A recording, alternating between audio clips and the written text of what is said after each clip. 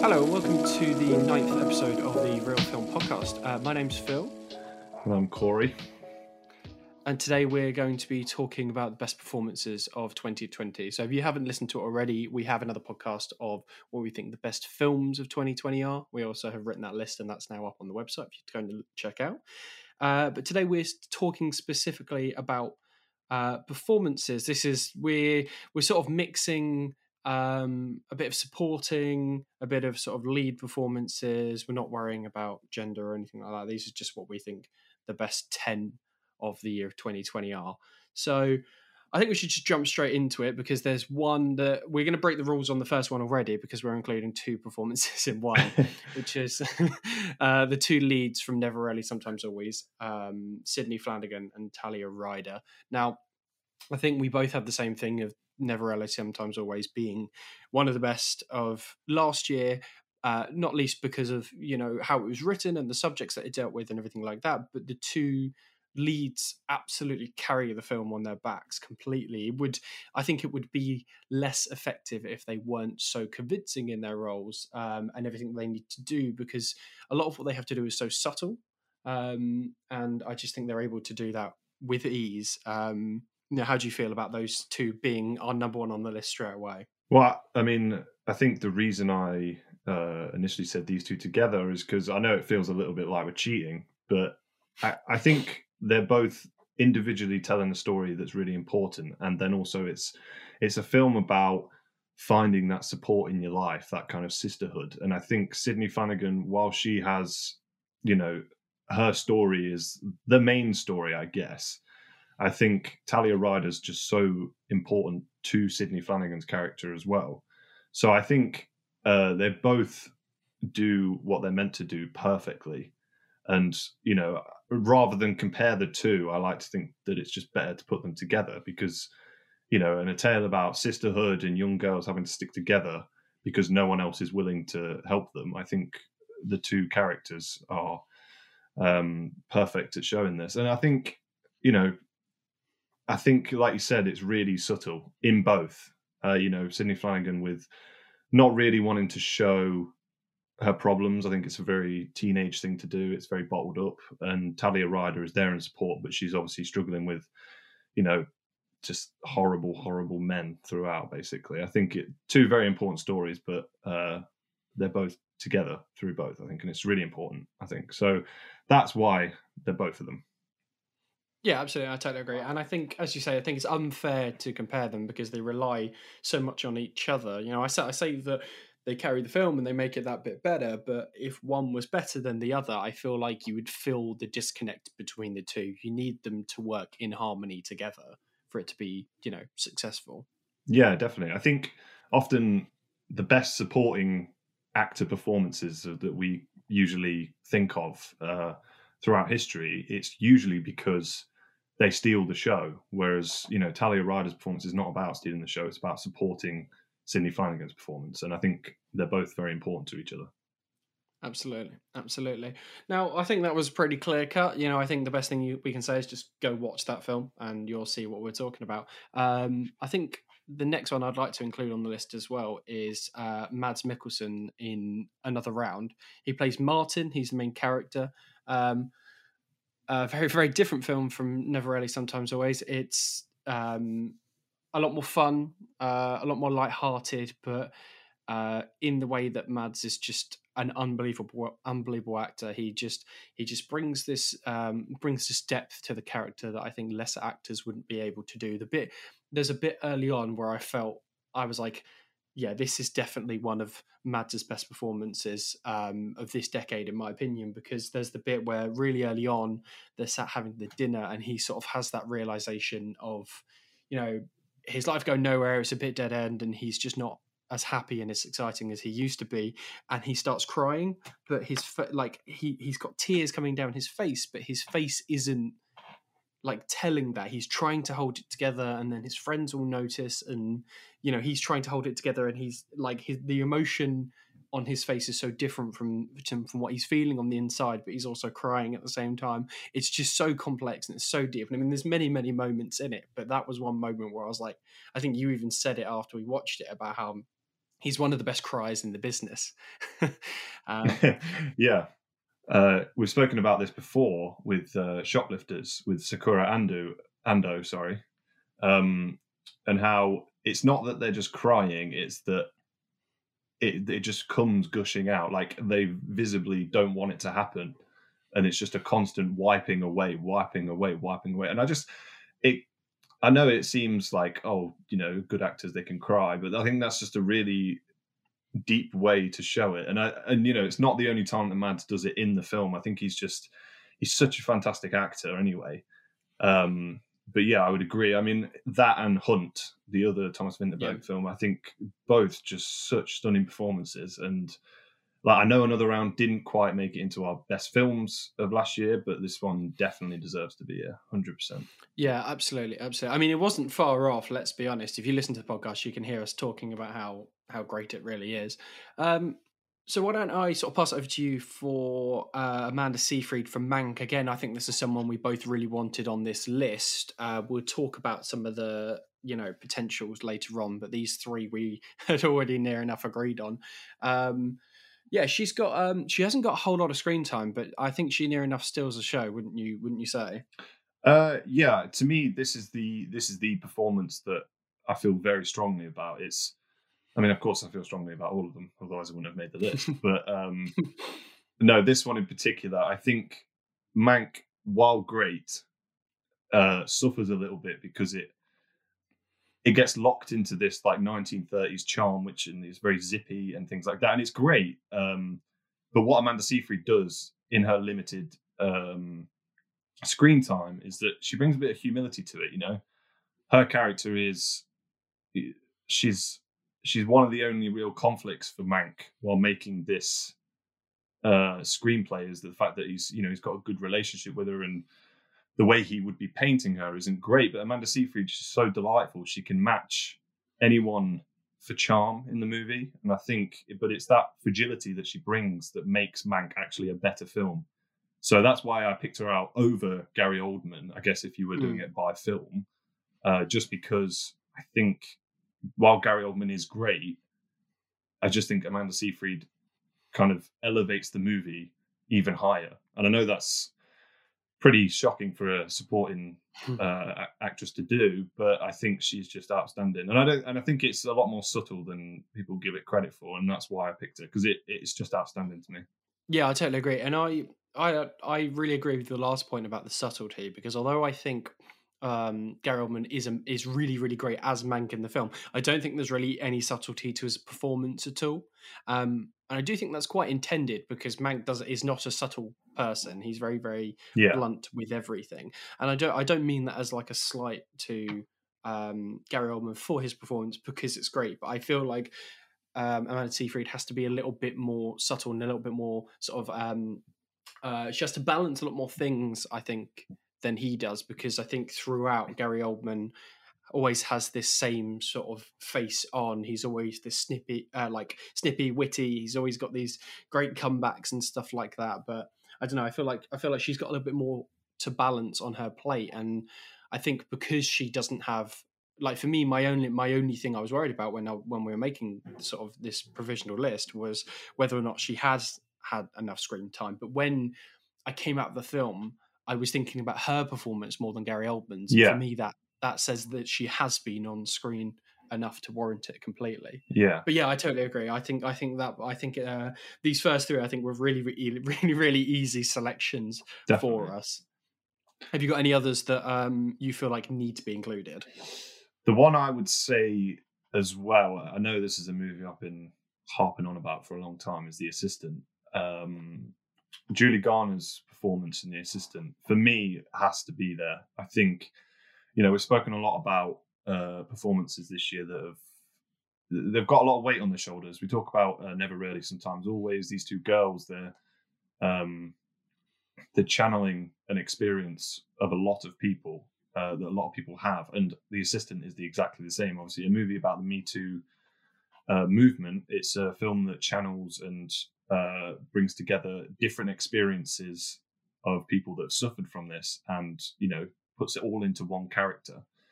And Julia Garner's like, she's pitch perfect in this movie. She, it's all that build up of, there's just so much build up of office tension and almost this emptiness that she feels, this weariness from being constantly abused in the office while getting no thanks from working early hours of the morning to very late at night. She's getting no thanks, and then it all culminates to this one scene with a HR rep, which is just one. Again, we'll do a podcast about the best scenes of the year of 2020, but this scene, just purely on performance as well, is gorgeous. It's just everything comes flooding out, that fear that you can't say anything, and in this place where she feels like she can say something, and then for it to kind of get turned around on her, she just has so much on her shoulders, and she is perfect, literally inch perfect.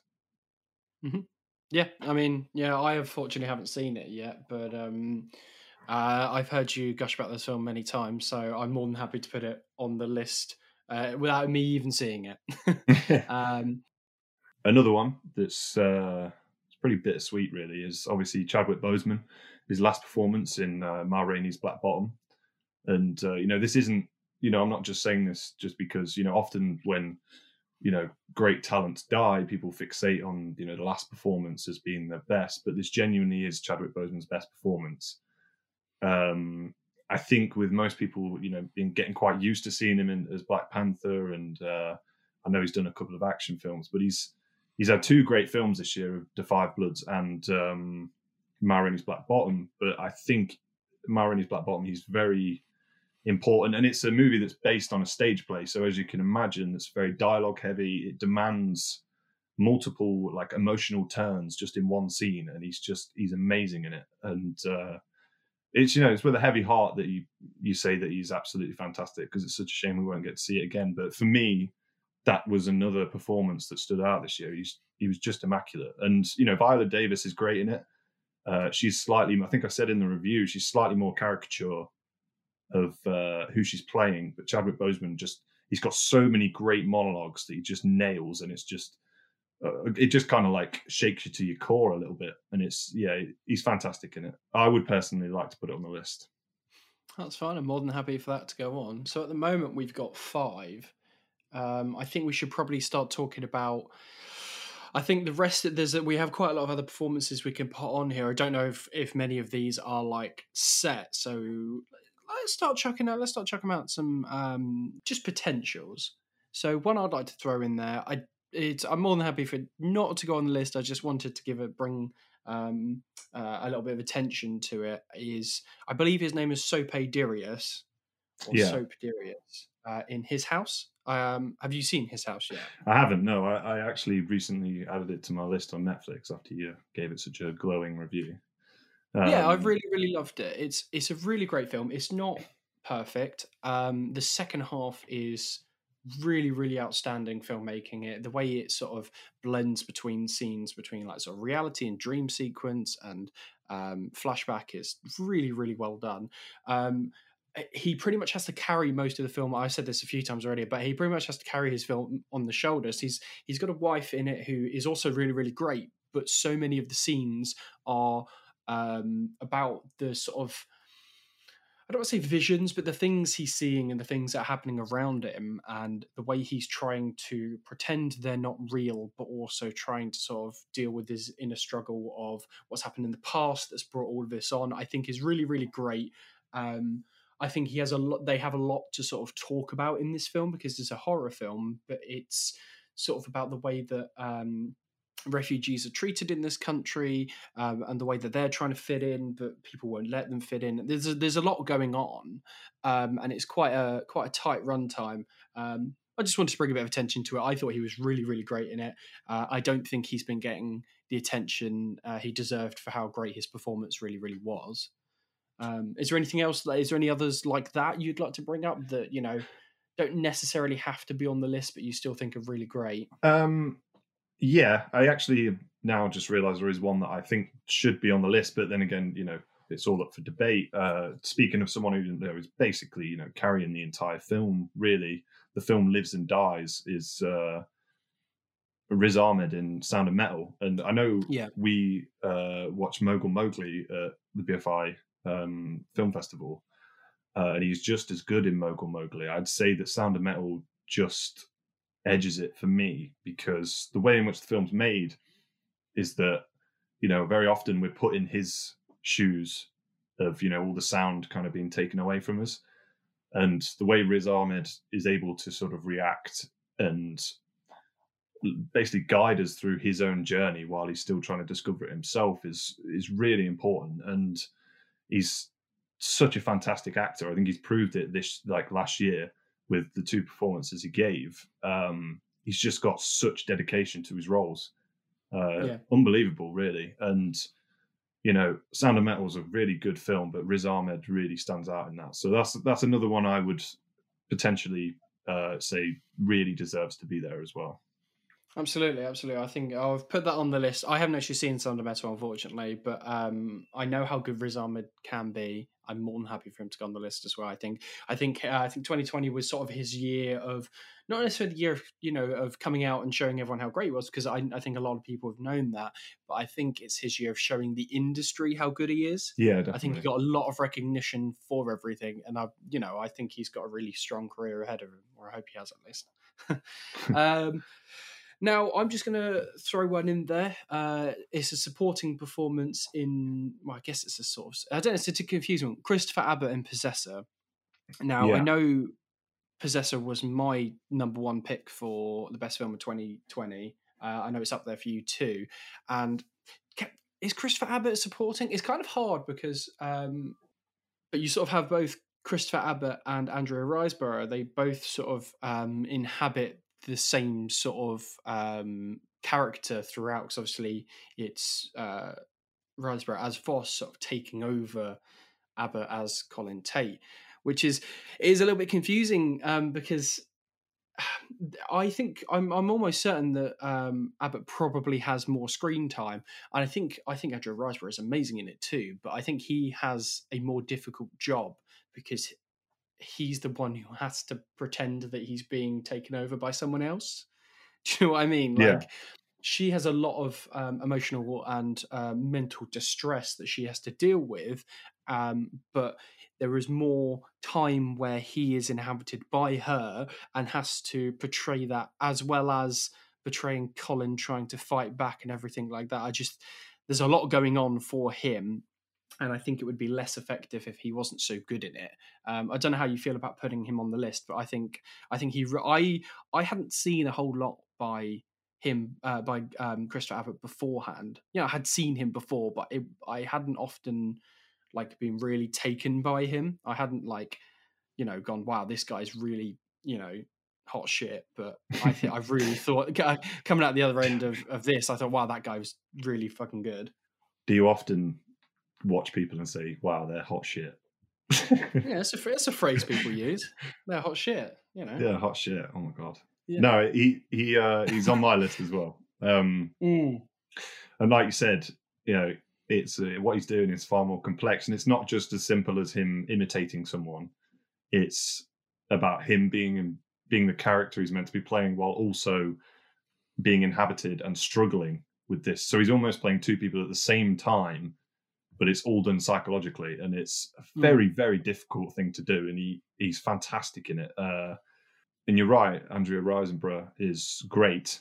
But yeah, I feel like you would class her as the lead character, I guess. Like, if it came down to like an Oscar thing, you kind of get the weird feeling that the Oscars would put Christopher Abbott as like a supporting actor when he's really one of the main characters in the film.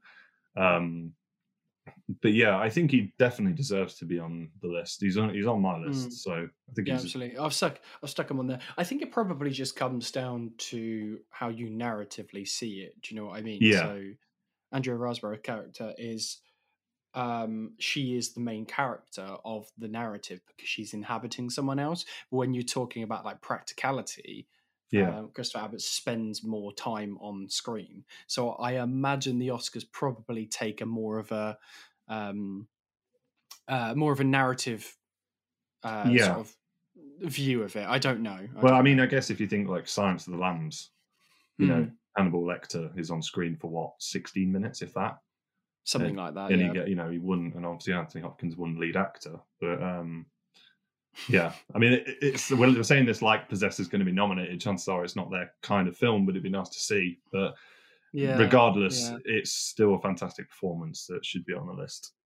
Another one that I feel pretty strongly about. I think it's the best thing to take away from the film was Kate Winslet in Ammonite. And I know Ammonite got a lot of coverage, and people were talking a lot about it. And it is a good film. But Kate Winslet is the best thing to take from that film.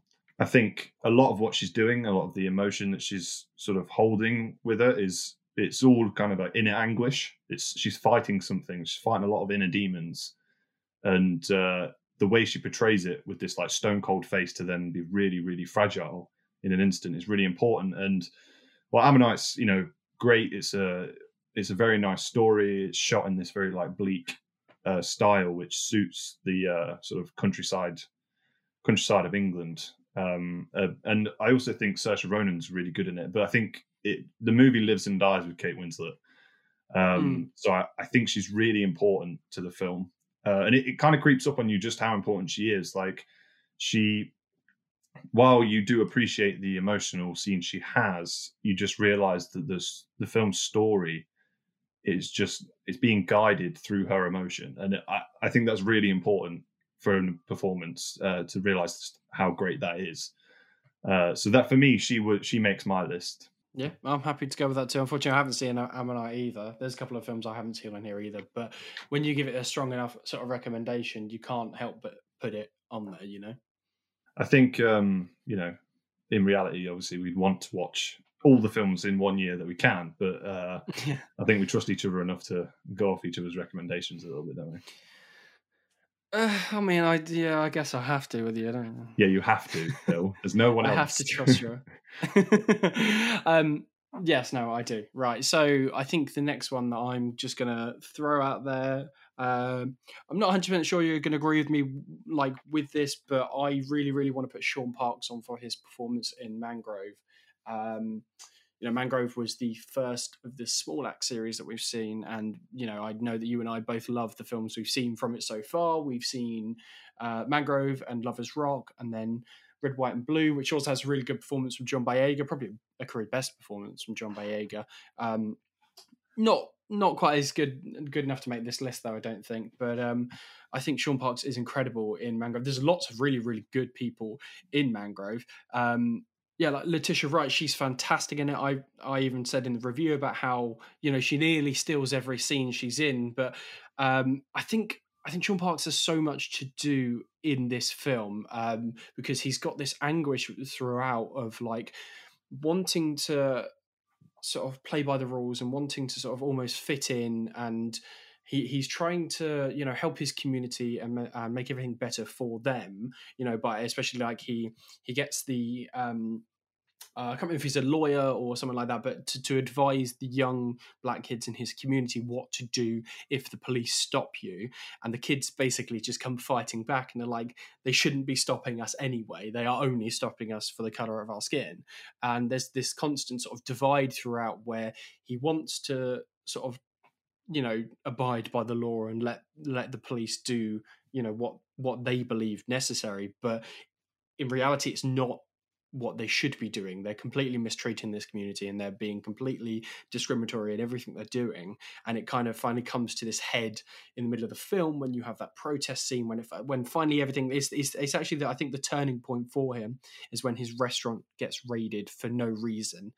And you just have this beautiful balance of that kind of horrific stuff going on, and then these moments throughout. Like I always come back to the street party scene where everyone comes pouring out of the restaurant and there's music playing and everyone's dancing and singing, everything like that. It's just so joyous and full of life. And then you have this juxtaposition of these horrible things that the police are doing, and then you have that shot towards the end where the verdict is given on whether they're guilty or not guilty, and it's this long tracking shot on him as he's sort of holding this railing, and you can see the realization of what's going on, and it goes from what he thinks is going to happen to, just like this. It's almost like a minor emotional outburst when he starts crying, and it's just, I think he's just absolutely stunning in it. And there's many things I really, really love about that film, but I think he's a really big standout performance in it. Yeah, I do agree. He didn't actually make my list, but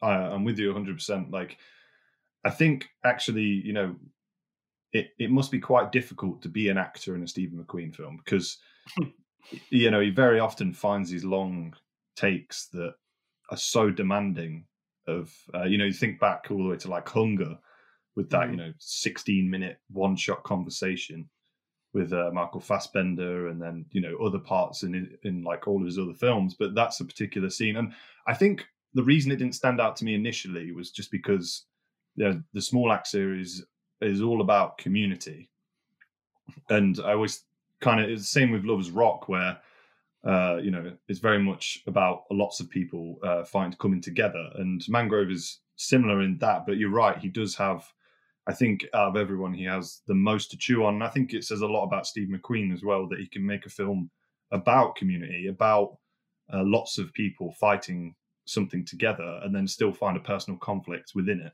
So yeah, I think I do agree with you. I think it's I think at first I kind of just didn't really see it, but I think the more you think about it, the more he starts to stand out, I think. So yeah, I'm happy for him to be there. Although I didn't initially put him on my list, I think he does deserve to be there. So we've got one more spot to fill in on this list, and then we'll sort of recap it all. So what's the final one we're going to have on here before we just go out and just mention a couple of the other great performances of the year? I think when it comes down to it, I'm a bit torn, really, but I think purely on the basis that it's a far more important performance than I think people are giving it credit for, I think actually I'd go with Kelly O'Sullivan for St. Francis. I think also it has something to do with the fact that, we both agree that this is a fantastic performance, whereas other ones, they might sway just towards me thinking that. But, you can brush Kelly O'Sullivan's performance off as she's very... I don't know how to describe it. I guess I think she's very, fun-loving. She's got a great personality throughout the film, but it's also when the drama starts to find her and those emotional scenes take a hold of her. I think she doesn't get enough credit for how well she deals with them, because she's dealing with a lot there. The personal conflicts that her characters have. Obviously, she's written the character; it's her screenplay. I think it benefits from the fact that she's speaking her own words and she really believes it. And it's a fantastic performance, especially in that scene when, she, shouts like, "Oh my God, I'm an agnostic feminist. Why am I crying?" It's a great scene. But yeah, I think she'll get a lot of props for just being a presence in this film alone. But I think it's the emotional scenes for me that really sell the performance, I think. Yeah, absolutely. I couldn't agree more. I think she's absolutely fantastic in this. And yeah, if you didn't mention it, I was going to mention that scene towards the end where the sort of the what's going on, the subtleness that's going on between, the two parents and her and everything. When that all comes to a head, I think that's everything throughout is great, but I think that is a really great moment for everyone involved. And I think I do think this film has been getting attention, but not enough attention, because I think I think you spoke about this in the review about how it's talking about all these important issues, but really like effortlessly. It's not necessarily subtle in what it's talking about, because everything is just happening in front of you, but it's not making a big thing out of it. These are just normal things in the story. And I think it does it so brilliantly. And I think she is you couldn't imagine anyone else taking that performance. She wrote this role for herself, and I think that was the absolute correct thing to do. Yeah, I just think she's fantastic, isn't it? I think it's a film that we both adore, and she's just such a great personality and a fabulous actress in this film. And I think actually it's a film that's filled with a lot of great performances, actually. But obviously the film flows through her. and she's fantastic in it. Yeah. So we've got our 10 then. I'll just quickly run through them and then we'll just have a little section of some honourable mentions, shall we? So we started off with Sidney Flanagan and Talia Ryder for Never Rarely, Sometimes, Always. We also have Mads Mikkelsen for Another Round, Amanda Seyfried for Mank, Julia Garner for The Assistant, Chadwick Boseman for Ma Rainey's Black Bottom, Riz Ahmed for The Sound of Metal, Christopher Abbott for Possessor, Kate Winslet for Ammonite, Sean Parks for Mangrove, and then Kelly O'Sullivan for St. Francis. Now, if I don't mind saying so, that's a pretty good list, you know? It is a I good think that's list. 10 really good performances. In a year that has been quite strange with how the releases have worked, I think it's allowed the more independent, smaller films to really, really shine. And I think there's quite a lot of films, especially on this list as well, that we might not have seen in time to make this. We probably would have definitely seen the bigger productions. And yeah, I think there's a lot of stuff here that might have slipped through the cracks otherwise that's been really, really great. So is there any sort of performances you thought were really great that didn't quite make the list? Yeah, there's two in particular that I think made it onto my list, but obviously through discussion have slowly made their way off. One is Carey Mulligan, pretty a promising young woman, not Pretty Woman, sorry. Pretty Woman is a great film. Yeah.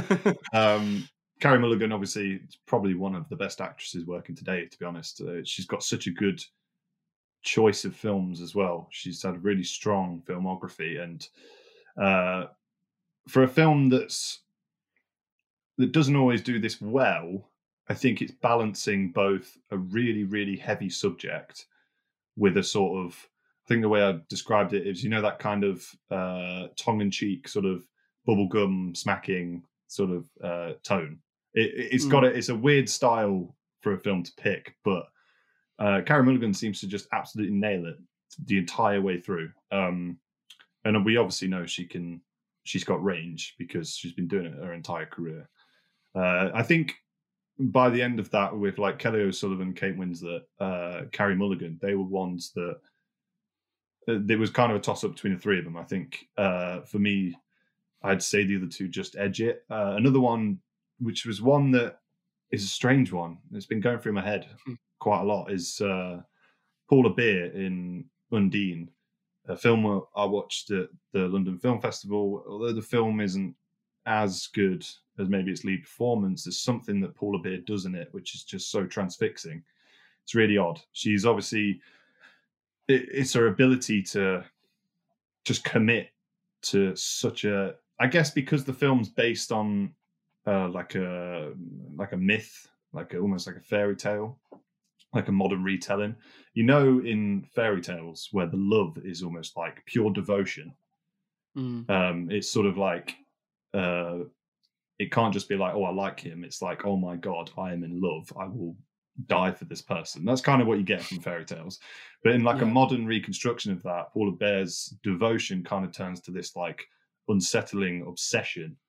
And the way that Paula Bear is like inhabiting this creature that she's supposed to portray, but also doing it as a modern woman, it's a really unique performance. And it's actually a performance, when I first started making the list, it's probably one of the ones that was like near the top. I think it's just slowly come down a little bit because it just sticks with you. But I could talk about that performance quite a lot because it's a very complex and very intriguing performance.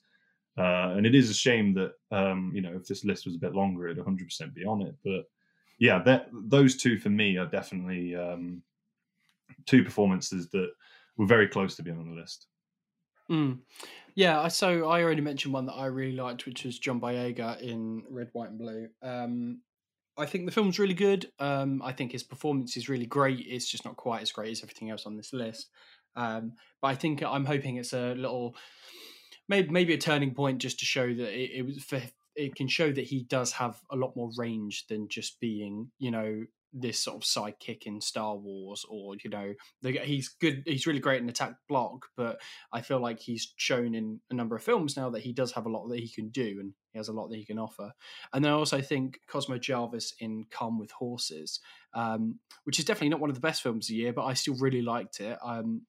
I think he's really, really great in it, and he has a lot to do subtly. He doesn't speak a lot. His character isn't the most intelligent person in the world, but he has a lot of emotionally to convey through through his actions and through what his face says and what his body movements are. His body language is so important in this film. Um, where he's sort of conflicted between wanting to help this wanting to work for and help this drug family and wanting to help his own family and his own son. I think he's really, really good in it. I'd never seen Cosmo Jarvis in anything else, I don't think. So I thought he was really good in it. And then there's one other film that I just wanted to quickly mention, or one other performance, which is a film I actually watched the other day called Uncorked, which is a Netflix film. It's a pretty fun film. It's got, a nice little emotional sort of section in the middle about it's about this guy whose father owns a Memphis barbecue joint, but he wants to become a master sommelier, which is it's quite a fun little dynamic between them. But Mamadou Athie is the lead character. I think that's how you say his name. And I hadn't really seen him in much else. The thing that I noticed him from was Brie Larson's directorial debut, Unicorn Store. He's the sort of love interest for her in that. And I just thought he was really, really great in it. It was never going to be on the list, but I just think it was worth mentioning because it was sort of, I came at the other end thinking, if I see him in a film, I'd be more inclined to watch it now because I think he was really, really great in this, and I think he was really charismatic, but managed to carry some of the more emotional scenes as well. I think I was just actually having a look while you were speaking. I've seen him in Underwater, that sort of 2020 Curses to It. It's not a great film. I think he plays quite a small character in it as well. But I have seen him, and he seems all right. One thing I was going to just go off what you were saying about Cosmo Jarvis is that I was really surprised, actually, because obviously he's got the build of just this like big brute, but the way in which he speaks and the way in which he handles himself, it's a really it's just very unexpected, and it was one of the main takeaways from the film. Yeah, it's a nice little film, that, and he is great. There was just one more. I feel like I should say this. One just because she's fantastic as well. It was another BFI London Film Festival film called Herself, and it's Claire Dunn. She's the lead actress who plays a mother who kind of has been in an abusive relationship, and she basically wants to build her own house and create this new life for her and her children, but everything just seems to be, going against her. And we've seen so many performances by women this year that are just carrying an entire film, carrying a weight that's just so heavy on their shoulders. And she's another example. She's just fantastic, really. Yeah, absolutely. So why don't we sort of talk about what we think the Oscars might nominate for some of the categories, because this year's going to be quite an interesting one because they've bent the rules slightly. Normally, you'd have to have I think it's a week-long run or 2-week-long run in LA theaters, a certain amount of theaters and a certain amount of showings to be able to be nominated for any category. But obviously this year's different. I think I can't remember exactly what it is. They're opening up to like film festivals and drive-in theaters and things like that. I think I can't remember what the exact rules are. I do think small acts won't. None of those will be eligible. I'm sure. I can't see small acts being eligible. No, which is really, really upsetting, I think, because if they were eligible, I think Lovers Rock and Mangrove would be in with a shout. Yeah. With some really big stuff. I think they're both incredible films. Outside of that, I think Mank is probably going to get a nomination. I think Amanda Seyfried and Gary Oldman are both going to get nominated. Yeah, I think there is a high chance of that, yeah.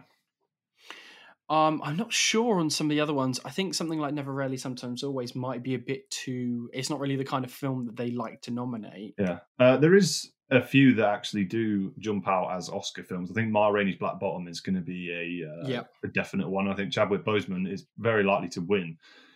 He is fantastic, but I know the Oscars do love a posthumous Oscar as well. I'm not going to say that's the only reason he's going to win it because he's fantastic. He does deserve a win.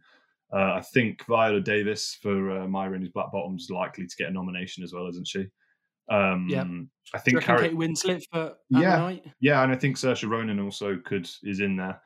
I think Carey Mulligan for Promising Young Woman is a big one as well.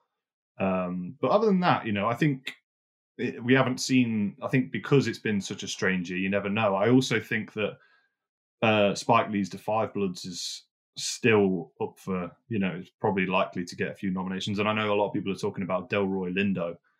That's what I was about to say. Yeah, and he is fantastic in it. He's the character that's got the most sort of. He's very erratic and he's suffering a bit from.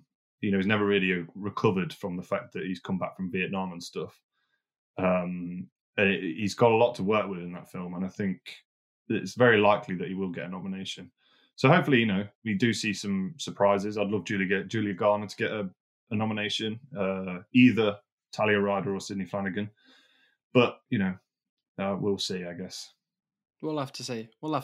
So just before we end the show, we're just going to start a little segment just to sort of have a little bit of fun at the end of the show, especially with some of these harder topics. It's nice to sort of lighten the mood and cleanse the palate before moving on.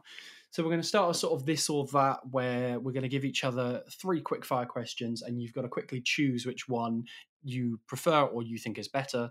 And then, a quick reason why you think that's so. I think we'll take it in turns and we'll go from there. Would you like to start with me giving you my first one? Yeah, go for it. Hit me. Simpsons or Futurama? I think just based on the fact that I haven't actually watched that much Futurama, I'd pick Simpsons. From what I've seen, I like Futurama, but I've seen more of Simpsons, I guess. That's fair. Is that an acceptable answer, or are you going to cry now? No, it's fine. I prefer Futurama personally. But yeah. Okay. That's not the point. It's not the point, is it? To have a discussion about which one. Yeah. Okay. Sorry, go on. So, because we're talking about performances, which one do you prefer? Daniel Day-Lewis in There Will Be Blood, or Daniel Day-Lewis in Phantom Thread? Oh, There Will Be Blood. I think if it was, I know you said prefer, but I always have to go with There Will Be Blood. I think that's probably the best performance he's ever had, and he's the most evil person in that film, and that's one of the best villains of all time. I love him in Phantom Thread, but I don't think he doesn't have quite the same level of depth and enough to chew on as he does in There Will Be Blood. Yeah, he's just an evil bastard. Yeah, I thought I might try and catch you off guard early with that one. Yeah, that was a good one. So I've got another one for you. We're not talking about the films here. We're talking about the actual things themselves. Alien or Predator? Alien. Yeah. I actually don't know the reason behind that answer. That's the thing that comes to my head. I guess, yeah, Alien. Hey, I'm going to go with Alien. Okay, fair enough. Just going to come back to PTA. We've got another PTA question. So, Boogie Nights or Magnolia? Oh, Magnolia. Nice. That's a good choice. I think I just prefer. I really, really like Boogie Nights, but I can't watch it that most. It's quite icky. You know what I mean? Yeah, I do get you. I can't watch it quite as much. I've watched Magnolia more times. I think that's probably why I say. Okay, I've got the last one for you. Edward or Jacob? Edward. Because Robert Pattinson over Taylor Lautner every day of the week. That's fair. Yeah. And I'm pale, so yeah, you got to stick with pale boys. You also have really, really glittery skin. Yeah, it is a problem. See, no one drew attention to it until that movie came out as well, so it's quite annoying. No one thought it was that weird until that. All right, last one. Okay, this is, again, I'm just trying to test you. In terms of filmography, Spielberg or Scorsese? Ooh, that's a hard one. I think probably Spielberg. I think quality-wise, it would probably be Scorsese, but I've rewatched Spielberg's films more often. Yeah, I'm just jumping into it. Yeah. If it were pure quality, it would be Scorsese. But Spielberg, he has some of my favorite films of all time. Close Encounters of the Third Kind is one of my favorite films of all time. Yeah. And yeah, Jurassic Park and Schindler's List and everything. Yeah, I think I think Spielberg in that case. Yeah, well, that was fun. It was fun. Let's do that again next time. Well, thank you very much for listening. Make sure to check out our other podcasts. They won't sound quite as good because this is our first one with our nice new shiny microphones, but it's still worth checking out. Silky smooth. Silky smooth. You can find us at realreviewing.com. You can find me at Philson Wilson on Twitter. Where can you find you? Cosp Jord. And then it's Real Reviewing on Instagram, Facebook, and Twitter. You can find the podcast on all your usual places, but you can go to anchor.fm/Real Film Podcast and you can find everything. Find all the places we're on Apple Podcasts, Google Podcasts, everything like that. Thank you very much for listening.